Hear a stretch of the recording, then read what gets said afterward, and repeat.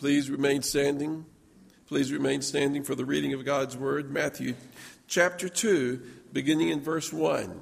We're only going to read now the first two-thirds of the passage because I'm going to save the end for later. This passage ends badly.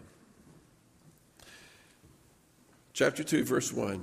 After Jesus was born in Bethlehem in Judea, during the time of King Herod, Magi from the east came to Jerusalem and asked, "Where is the one who has been born King of the Jews? We saw his star in the east and have come to worship him." When King Herod heard this, he was disturbed, and all Jerusalem with him. When he had called together all the people's chief priests and teachers of the law, he asked them where the Christ was to be born. "In Bethlehem in Judea," they replied, "for this is what the prophet has written. But you, Bethlehem, in the land of Judah, are by no means least among the rulers of Judah. For out of you will come a ruler who will be the shepherd of my people Israel." Then Herod called the Magi secretly and found out from them the exact time the star had appeared. He sent them to Bethlehem and said, "Go and make a careful search for the child. As soon as you find him, report to me, so that I too may go and worship him."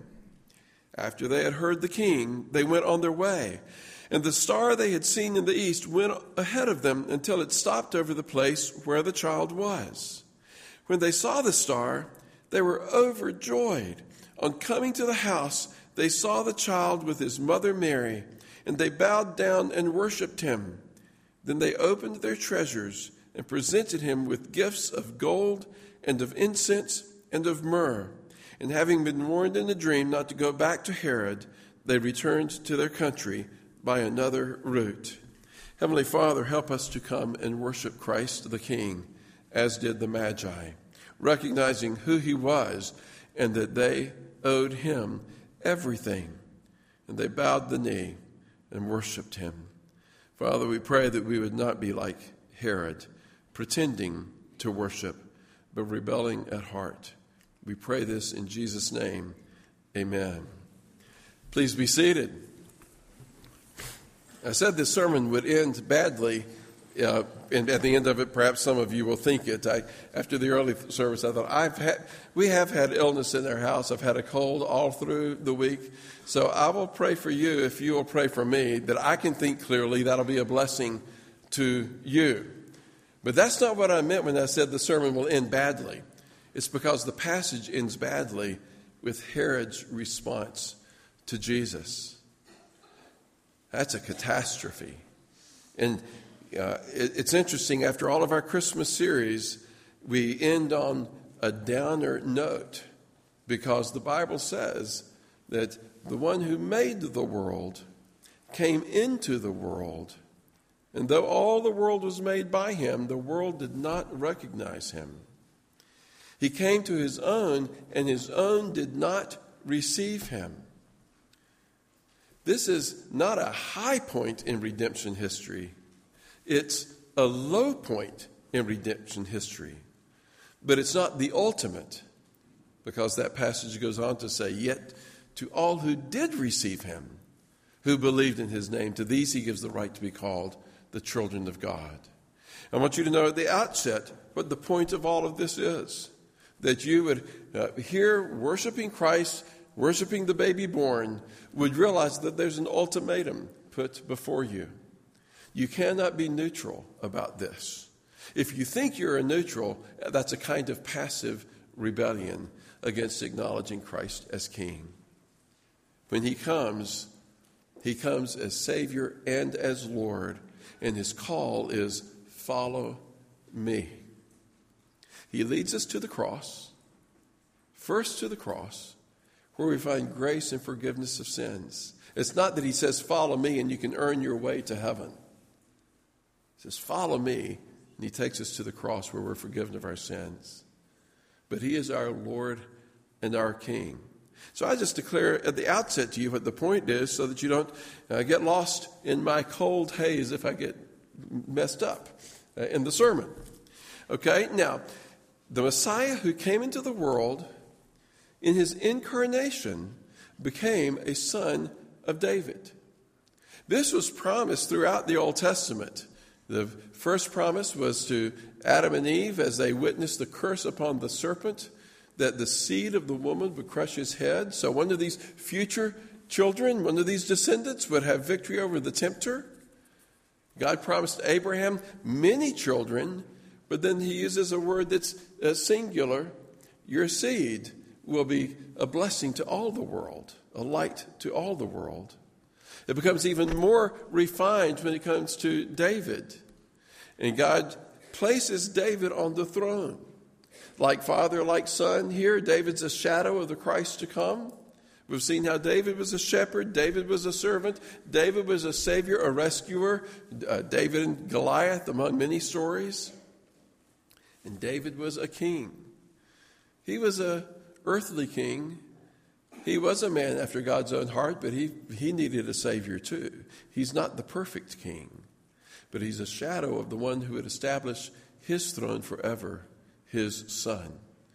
So Jesus is a son of David, and he is to sit upon the throne of David and establish it forever. We find this prophecy in Isaiah chapter 9. It's a little bit of a sword drill for us this morning in the Scriptures. This is a very familiar passage that we read often at Christmas.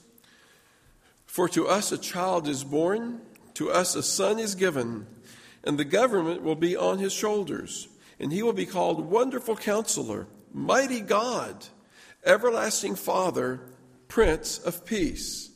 Of the increase of his government and peace there will be no end. He will reign on David's throne and over his kingdom, establishing and upholding it with justice and righteousness from that time on and forever. The zeal of the Lord Almighty will accomplish this. It's no wonder that when the Jews were looking for their Messiah to come, that they thought that they were going to have a king that would overthrow the Romans, because they kept thinking in terms of earthly kingdom. But Jesus established the throne of David not just for a while and not just in an earthly way, but conquering sin and death itself. It is a forever kingdom. So that's the prophecy from Isaiah about David establishing the throne of David, about Jesus establishing the throne of David forever.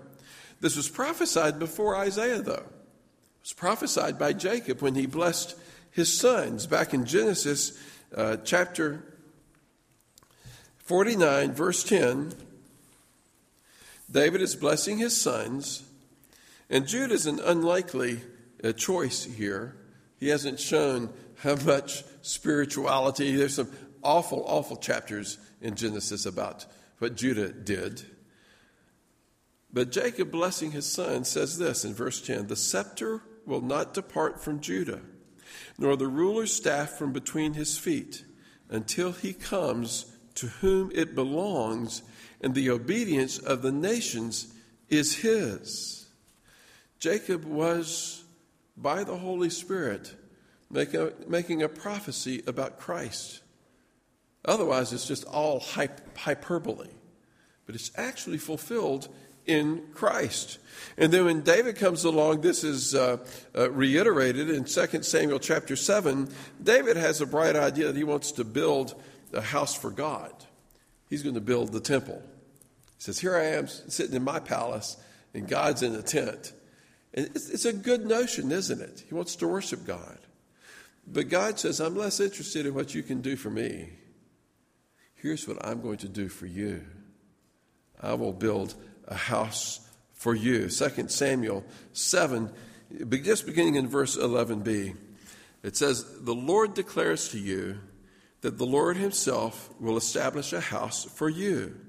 When your days are over and you rest with your fathers, I will raise up your offspring to succeed you, who will come from your own body, and I will establish his kingdom. He is the one who will build a house for my name. I will establish the house of his kingdom forever. God is promising to David that his kingdom is going to rise above any earthly kingdom. This is going to be a forever kingdom. It's going to be one that is fulfilled by the Messiah himself, his son, who would be his Lord. So those are prophecies about the Messiah coming to be king, to establish the throne of his father's David. And when he's born, the familiar story, he's worshipped by the Magi. So we come back to our passage in Matthew chapter 2. The Magi come to worship Jesus in the first two verses, and they come to the palace, say, "Where is the one who has been born King of the Jews? We saw his star in the east and have come to worship him." Now this is shrouded in mystery. And as I studied this week, I found some things that were extraordinary. It's not the kind of Bible study where somebody has bright ideas that you've never thought of and never could have thought of, and they're just adding it onto Scripture. It's like, oh, that's kind of spurious. That's kind of speculative. But this was a Bible study that somebody was doing that started pointing out things. And I started saying, I should have seen that. That's there in the Bible. Why didn't I know that before? Because we've asked questions like, who are the Magi? What would have caused them to be looking for a star? Why would they be thinking about the Messiah born in Jerusalem? I've always thought, well, God did some work out there where he was stirring up the hearts beyond the scope of his people Israel. But there's more detail to it than that. Who were Magi? Magi were the court counselors. They were kind of the elite, the courtiers who would advise the king. The king would bring questions to them. The Magi is one of the names for them. And it's like learned man, but it's the root of the word we have for magician. They did things that they could be very pagan and be into kind of like the witch doctor with the sorcery. But the Magi also included the wise man. When Daniel was in Babylon, we learned that Daniel and Shadrach, Meshach, and Abednego were included in these courtiers, these attendants to the king, and they were consulted. So the term wise man is pretty good because it's general enough that we could see how somebody is very pagan, but they're elite. They're studied. They're well read in their field, or they can have faith in God. It's not defined yet whether the wise men were believers or not. It kind of includes some believers and some who are not. But why would these wise men, why would these Magi be believing in God and looking for this star and wanting to come worship the King of the Jews? Well, I know the name of the first wise man. Can anybody tell me? I figured it out this week. Jasper? Where does that one come from? I tell you what, I've got it. This is really something. I never realized that Balaam in the Old Testament would factor into the Christmas story. But do you know where Balaam is from? He's from the town of Pethor, near the river, right close to the city of Babylon. So he's from this same region, okay? And he is years, hundreds of years before Daniel arrives in Babylon. So let's go through the courts of Babylon and then see their predecessor, Balaam. Turn with me to Daniel chapter 2. We'll just read the beginning of this passage. In chapter 2, verse 1, in the second year of his reign, Nebuchadnezzar had dreams. His mind was troubled, and he could not sleep. So the king summoned the magicians, the Magi, the enchanters, sorcerers, and astrologers to tell him what he had dreamed. When they came in and stood before the king, he said to them, "I've had a dream that troubles me, and I want to know what it means." Now, first, the wise men, the Magi, the attendants, these are groups of people with different specialties. They probably all could have been called the wise men of the king. This is the group that he consulted when he needed some information. Some of them were more into divinations and other kinds of pagan sorceries. And so probably in this court, they pretty much all were, except that Daniel, Shadrach, Meshach, and Abednego had risen to status of being a counsel to the king. So the king says, tell me this dream. I want to know what it means. And the astrologers answer the king in Aramaic, O king, live forever. Tell your servants the dream, and we will interpret it. Anybody can do that. Tell me your dream. I'll take a stab at it. The king replied to the astrologers, this is what I have firmly decided. If you do not tell me what my dream was and interpret it, I will have you cut into pieces and your houses turned into piles of rubble. But if you tell me the dream and explain it, you will receive from me gifts and rewards and great honor. So tell me the dream and interpret it for me. Uh-oh. Can you imagine being in that court? Once more they replied, let the king tell his servants the dream, and we will interpret it. I can hear panic in their voice. Then the king answered, I am certain that you are trying to gain time because you realize that this is what I have firmly decided. If you do not tell me the dream, there is just one penalty for you. You have conspired to tell me misleading and wicked things, hoping the situation will change. So then, tell me the dream, and I will know that you can interpret it for me. He's no fool. If they can tell him his dream, then they're getting it divinely revealed to them, and he can count on their interpretation. Word reaches Daniel that they're all going to be killed. There's no hope. Daniel goes in before Nebuchadnezzar and says, give me some time. No man can do what you're asking, but God can reveal mysteries. And so Daniel, that night, was given a vision by God of what Nebuchadnezzar's dream was and what it means.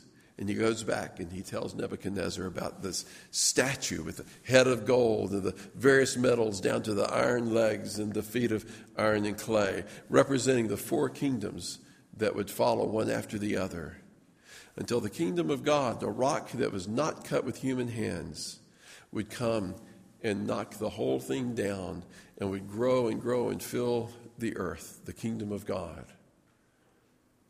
Nebuchadnezzar cannot believe he knows this is from God because Daniel told him his dream. And his dream was about kingdoms in this world that would be conquered in the end by the kingdom of God. Now, who's going to be most grateful for that? Probably not Nebuchadnezzar. His kingdom will fall. What about the other magi in the court? They would have been killed. Don't you know that Daniel was MVP that day? You know, for the rest of his life, they listened to Daniel. Now, besides that, as they listened to Daniel, they might have shared a story that they each had from their own backgrounds. And that's the story of Balaam. Because Balaam was from their area. He was their predecessor. He was their forebear. And don't you know when Balaam, the story of Balaam in a nutshell, I took way too long in the early service for this and didn't get around. This is where my fog kicked in. So let me try to give it to you in a nutshell. Balaam was hired by the enemies of Israel, King Balak, to go and curse Israel. Balaam was one who did believe in God. He said, I can only do what God says I should do. But there's something mixed in Balaam that he still will do things that are wrong for hire. It's kind of like the witch doctor that becomes a Christian, but he hasn't given up all of his old practices yet. But he acknowledges God, and Balaam is, he'll get, you pay me to do it, I'll try anything, but I can only do what God allows me to do. But his heart's kind of in it.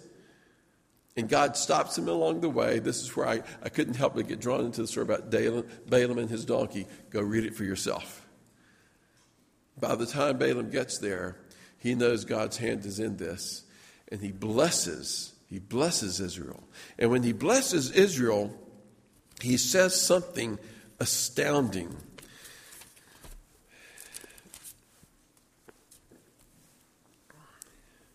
In Numbers chapter 24, verse 15, in his fourth oracle that was supposed to be a curse, that God turned into a blessing by the message he gave to Balaam, he said this: the oracle of Balaam, son of Beor, the oracle of one whose eye sees clearly, the oracle of one who hears the words of God, who has knowledge from the Most High, who sees a vision from the Almighty, who falls prostrate and whose eyes are opened.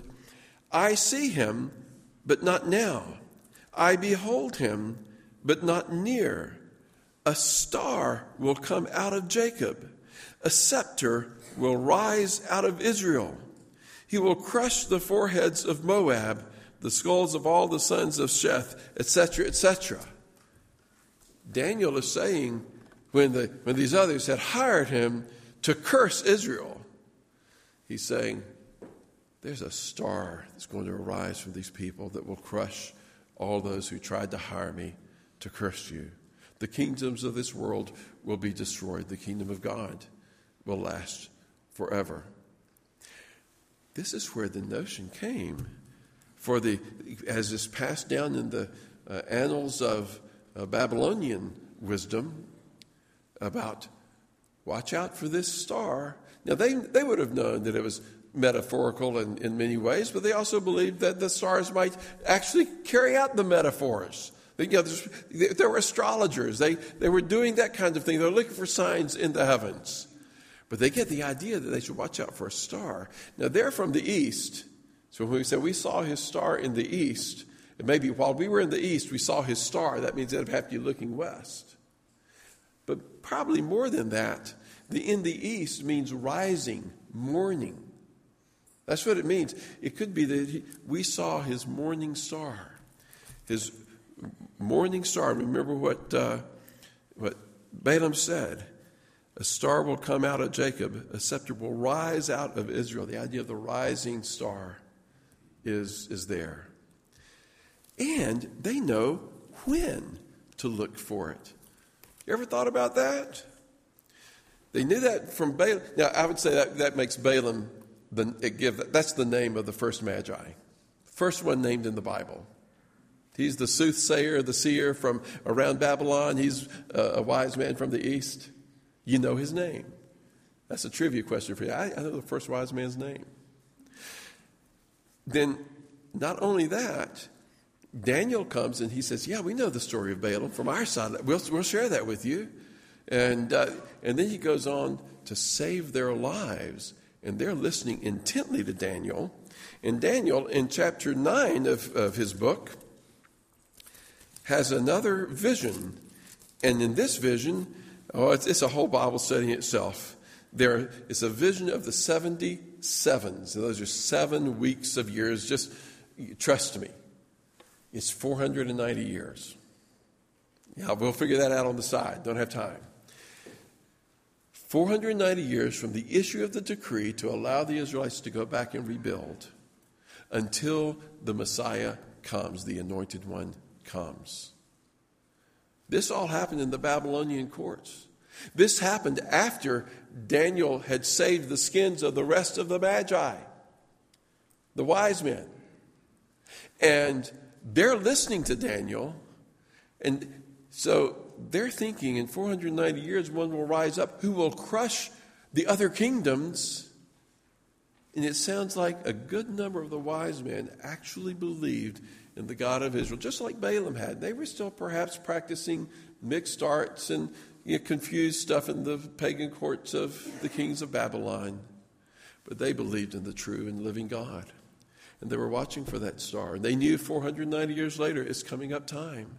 When was that decree issued? I wonder if it was this date when he sent the letter out, or it was when we first started out going back. They might not have known exactly the year, but they were watching in this time for his star.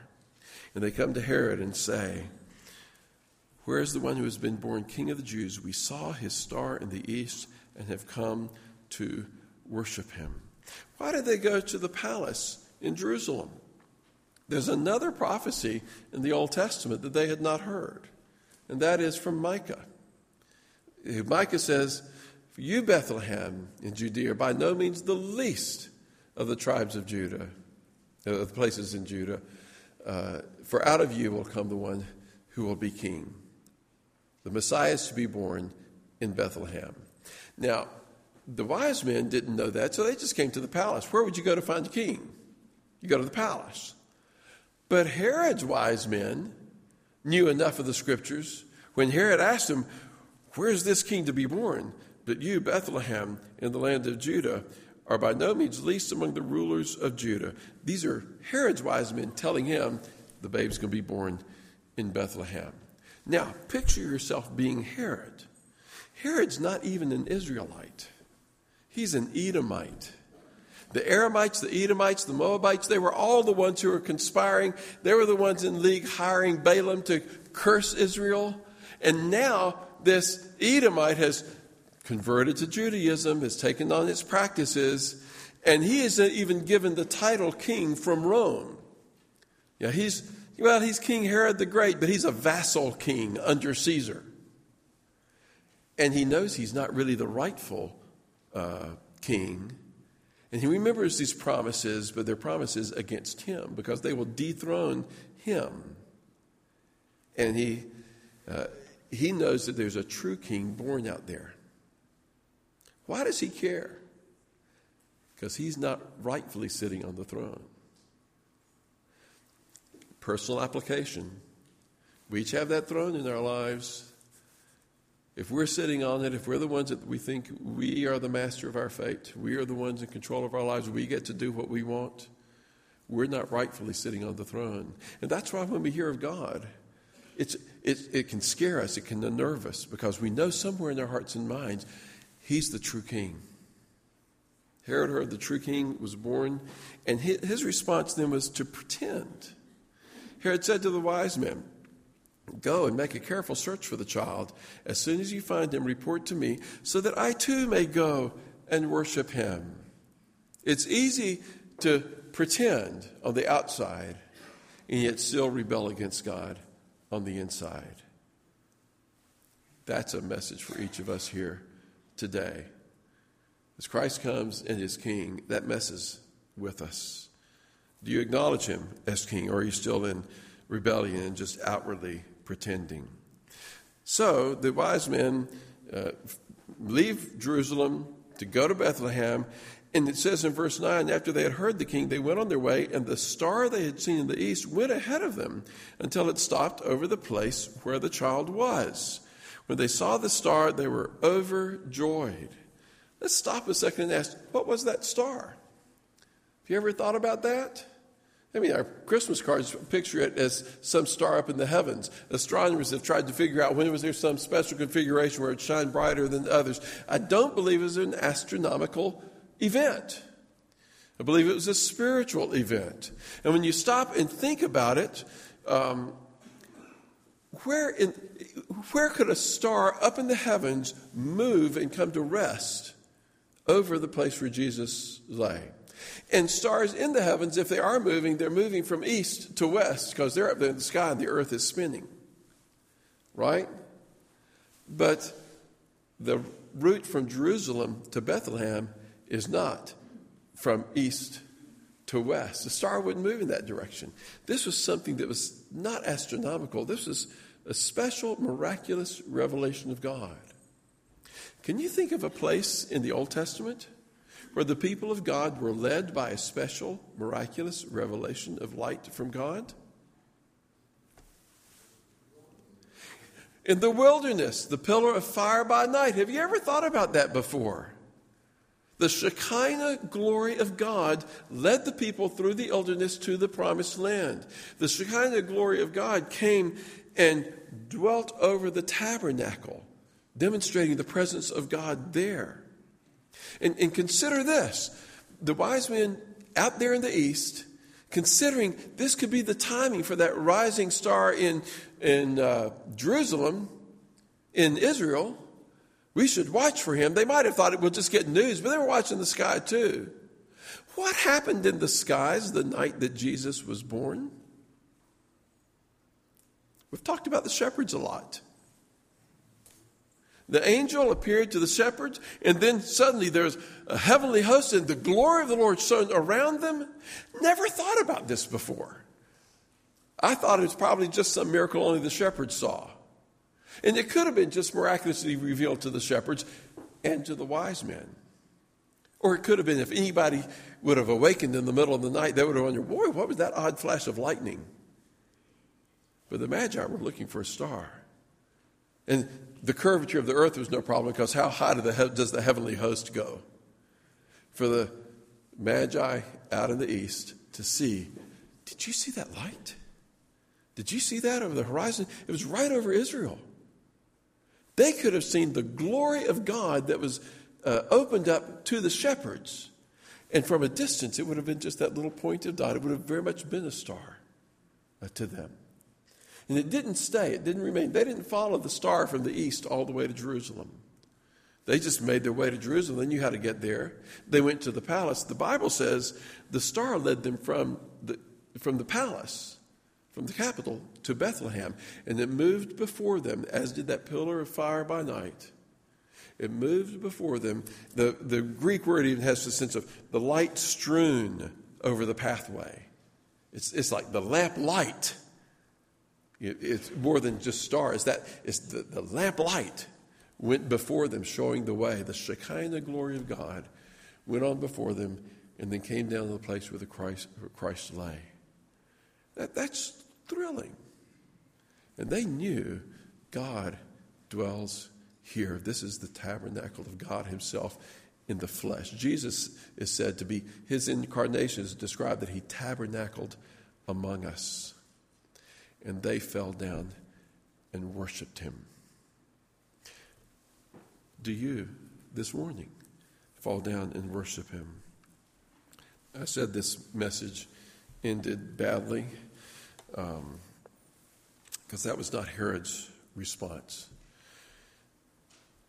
When they had gone, an angel of the Lord, this is verse 13, appeared to Joseph in a dream. Get up and take the child and his mother and escape to Egypt. Stay there till I tell you, for Herod is going to search for the child to kill him. So he got up, took the child and his mother during the night, and left for Egypt, where he stayed until the death of Herod. And so is fulfilled what the Lord had said through the prophet, out of Egypt I called my son. When Herod realized that he had been outwitted by the Magi, he was furious, and he gave orders to kill all the boys in Bethlehem and its vicinity who were 2 years old and under, in accordance with the time he had learned from the Magi.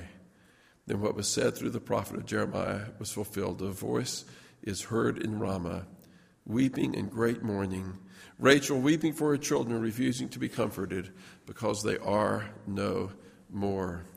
When we rebel against Christ the King, who is the King of peace, Jerusalem is the city of peace. He's the one who provides peace between us and God. When we rebel against that, we just hurt ourselves and we hurt everybody around us. It brings conflict into our relationships. It brings conflict within ourselves, hatred and anger and discord and fighting and envy and slander and adultery. None of that's really fine. Why do we think the world's way is fine? It brings wailing and weeping in the end. But that's Herod's response. That's what he does. And I don't think it means that it took 2 years for the wise men to get to him. It probably took a few months for the wise men to get to Jerusalem. And then maybe it's just a few days, but a few months before Herod realized they're not coming back here. They're not just visiting a long time. Maybe it was a year, but Herod was extravagantly cruel.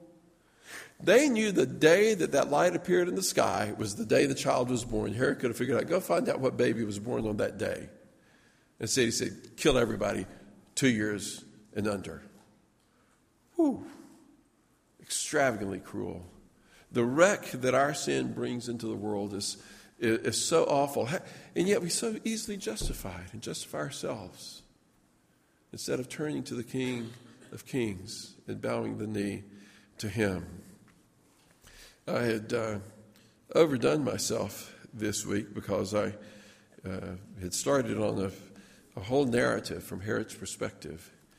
I just want to read the end of it to you. Speaking as Herod, not Herod the Great, but Herod the Great's son who mocked Jesus in his court. And remember that his father tried to kill Jesus. He thought he was mocking a Nazarene, and then he finds out that Jesus was born in Bethlehem. And he thinks, oh, could it be? Could he have escaped my father's wrath? I thought my father took care of this. Could this be the true king? And then Herod the son dies. He said, now I am dead, and I face God, the one who in my court I mocked. I in his court find judgment wrought, and I'm undone. I hate him still. I never worshipped, never will. But oh, the agonies of hell. I bow the knee. I do confess that he's the King of righteousness, but I'm undone. Do you want to be king? You don't need a throne. Just live for yourself. Your will be done. Mock the Savior. Have your fun. Get rid of those who get in your way. Take whatever you want today. But you will face the King of Kings and join me in my sufferings. No, don't be like me. Come to him who came to us in Bethlehem, the King of Kings and Lord of Lords. Let us pray. Heavenly Father, if there's anyone here today who is thinking in his heart and soul that he is estranged from you, whether he belongs to you as a child and is just pulling away right now, or whether he has never truly received Christ as Savior and Lord, I pray that you would do the work in his or her heart to turn them, to draw them to yourself, and let them bow the knee in the way that the Magi did, not against their will, the way we ultimately would have to, acknowledging Christ, but with willing and loving and worshiping responses to say, we love you, Lord, and we worship you, our King. We pray this in Jesus' name. Amen.